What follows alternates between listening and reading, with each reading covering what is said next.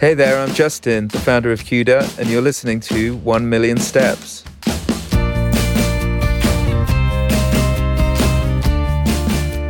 Startups are hard. The journey we're on is full of twists and turns, successes and failures.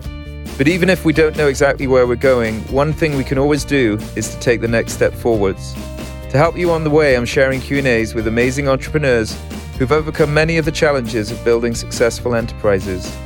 Each week I'll share their best Q&As to help you run your startup better. And the exciting thing is, all the questions come from you, the CUDA community. In this week's episode, Eunice Braga, Sakshi Shukla and Dylan Redekop ask Steph Smith and Calvin Rosser about how to survive and thrive as online creators. Are there any niches that you think newbie creators should pay more attention to? What is your advice for a newbie creator who wants to start their own newsletter, their own interview show, or even their own podcast? So my advice on this one is simple, which is to choose an area that you're just genuinely interested in. Because the reality is, even if you want to create for a short-ish period, like 6 to 12 months, you have to be pretty interested in the topic to keep going. One, because it's a lot of work. Two, because you're going to go through periods where you feel the highs of producing something really good, but then also the lows of producing something that you thought was good that other people maybe don't receive, or just the general ups and downs of being a creator. It's, I think, a more mentally taxing path. And so one way to hedge that is just to create stuff around things that you're genuinely interested in that has many other advantages. Like, you're probably going to create better stuff. It's going to resonate more with people. But at the end of the day, you'll never make the long journey if you're doing something just to please an audience, or if you really don't care about it. Yeah. And the good news is that with the internet, you have access to so many more niches than ever before. So if you think about pre-internet, if you really cared about, let's just say, a certain type of semiconductor, no New York Times is going to pick up your article on that or give you a column on that, because there's not enough people who care about it. But today, with access to everyone, or many people, I should say, across the world, and very targeted approaches to reach them through things like subreddits or advertising or very niche newsletters, you can actually reach a substantially sized niche that is very, very niche. And the reason I mention that is because it relates to what Calvin said, which is that if you start with things that you're truly excited about, you probably have an audience out there, because there's probably other people who are also excited about it or can learn from your excitement around it. One quick example is that there are so many creators out there who create content or courses around Excel or Google Sheets. Now, for someone, that is the most boring topic ever. For some creators, they're like, I don't want to touch that. But for other people, they're stoked to do that. And that's what they've created their whole brand around. I mean, Miss Excel is someone who a lot of people have become familiar with recently, who does exactly that. So I would say that, yes, you should focus on the niches that you're excited about. And then the final piece that I'll tack on is, you asked about different formats, whether it's newsletter, interview show, or podcast. And there's other things like YouTube, TikTok. There's tons of different formats out there. And ultimately, what I would start with is what we talked about already. What am I stoked to create? And then ask yourself, within that particular niche, what format is most appropriate to get that message across? So in some cases, if you're talking about, I don't know, Excel, well, writing about Excel is probably not that interesting, which is why you see most people creating video courses, and it relates to teaching that practice. So that's just what I wanted to clarify as well, that I sometimes see creators start with the statement like, oh, I want to create a newsletter, and then decide what they want to write about. Instead, I think you should start with your passions and then identify the right channel to actually express that information. Hey, Steph. Hey, Calvin. Thank you for doing this. My question is, what's the most effective and efficient way for a creator to validate if people would be willing to buy their course or product? I've been doing a lot of free workshops around content writing, marketing, public speaking, but I don't feel confident yet that people would be willing to pay to buy my course or attend my cohort.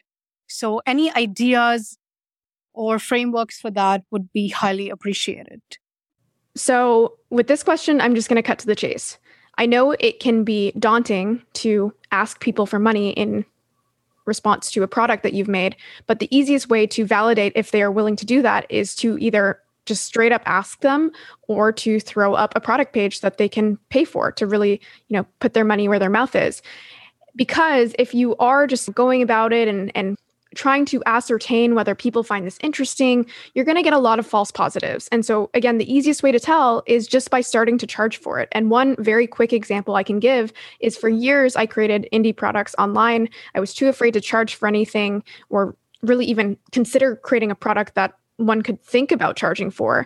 And then eventually I decided, hey, maybe I'll go and write this ebook. And instead of approaching it in the ways that I had with prior products, I just decided I'm literally just going to tweet about this. I'm going to ask people very directly, would you pay for this? And in that case, I said, would people pay $10 for it? Now, I would actually criticize myself a little bit and say what I really should have done instead of asking if they'd pay $10 for it is, again, just creating a product page. You don't need to have the product done. You just need to have enough information that clearly outlines what you're hoping to create. And if it's something that people find valuable, if it solves a problem within their lives, they will put the money down. And again, if you're just trying to ascertain this without truly getting their word through their sign up, their true sign up, then you may just be trying to avoid the true question. You may be trying to avoid the potential reality that people aren't willing to pay for something. But if that is the case, you're going to want to find that out as soon as possible. Just to add to Steph's advice to actually ask people if they will pay for it, you can also gather data just in the market. So are other people selling similar courses? If so, what exactly are they selling? I'm actually going through this process right now where I'm considering launching a course on conversion rate optimization, which is something that I know from my career is really valuable for businesses. So I already know that businesses pay people a lot of money to exercise this skill. But then as I was looking at it, I'm also seeing that there are other people with courses like this. And there are also companies paying agencies lots of money to help them with this type of thing. So the idea is there is some market of people who want to learn this skill. And the question is, can I create something that is valuable and market it in a way that people actually want to receive that? And so if I'm going out to people, I'm probably not validating the idea so much as like my ability to pitch that idea and include the content that people want. Hey, Steph and Calvin. Steph, this question is maybe more for you because you worked for The Hustle and Trends. And I read a newsletter and I've started monetizing it. And I'm wondering what you think the best path for new newsletter publishers is to go, whether that's ads and sponsorships, kind of like The Hustle built, or if you're thinking more of a subscription-based product like Trends or a lot of other products are coming out. What do you think is the best path forward? And what would you recommend to somebody who's just starting out? So of course, this answer depends on your situation, how big you want this thing to get, how quickly you want it to get big. But generally, my suggestion here is actually to focus on ads and sponsorships and not subscription revenue. Now, this will sound counter to a lot of the suggestions out there today, or even the narratives from companies like Substack. But the reason I say this is because ultimately, as soon as you put your content behind a paywall, you are limiting your growth substantially and the speed of your growth as well. So you're taking your most valuable asset and you're throwing it behind a paywall. And therefore, people can't share it. The number of people you can reach at a given time is much smaller. And if your goal really is to build more of an indie business around subscription and get to profitability or a certain level of MRR quickly, then that can be a pretty clear path.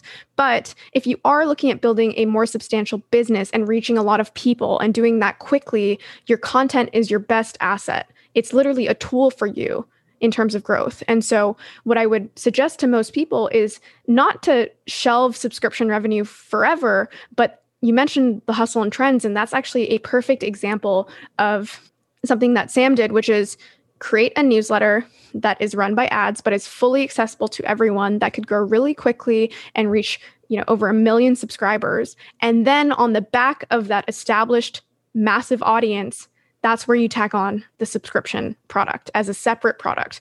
Another parallel to this is what I did. I built my Twitter following. In that case, I wasn't monetizing it, but again, a free audience where my content was working for me. And then I tacked on years later, this is not so much a subscription product, but a gated product in the form of a book. And so that's generally the advice, I guess you could say, that I give people, because again, there's been an increasing narrative around this. You can charge for your content immediately. You can build this really cool subscription business.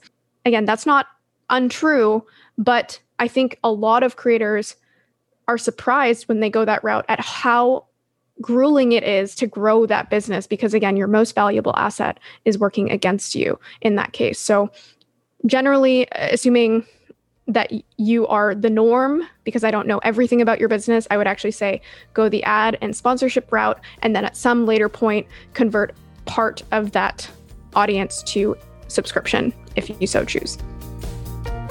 Thanks for listening to this episode of 1 Million Steps. If you'd like to get our weekly newsletter or participate in our regular AMAs, head over to askcuda.com.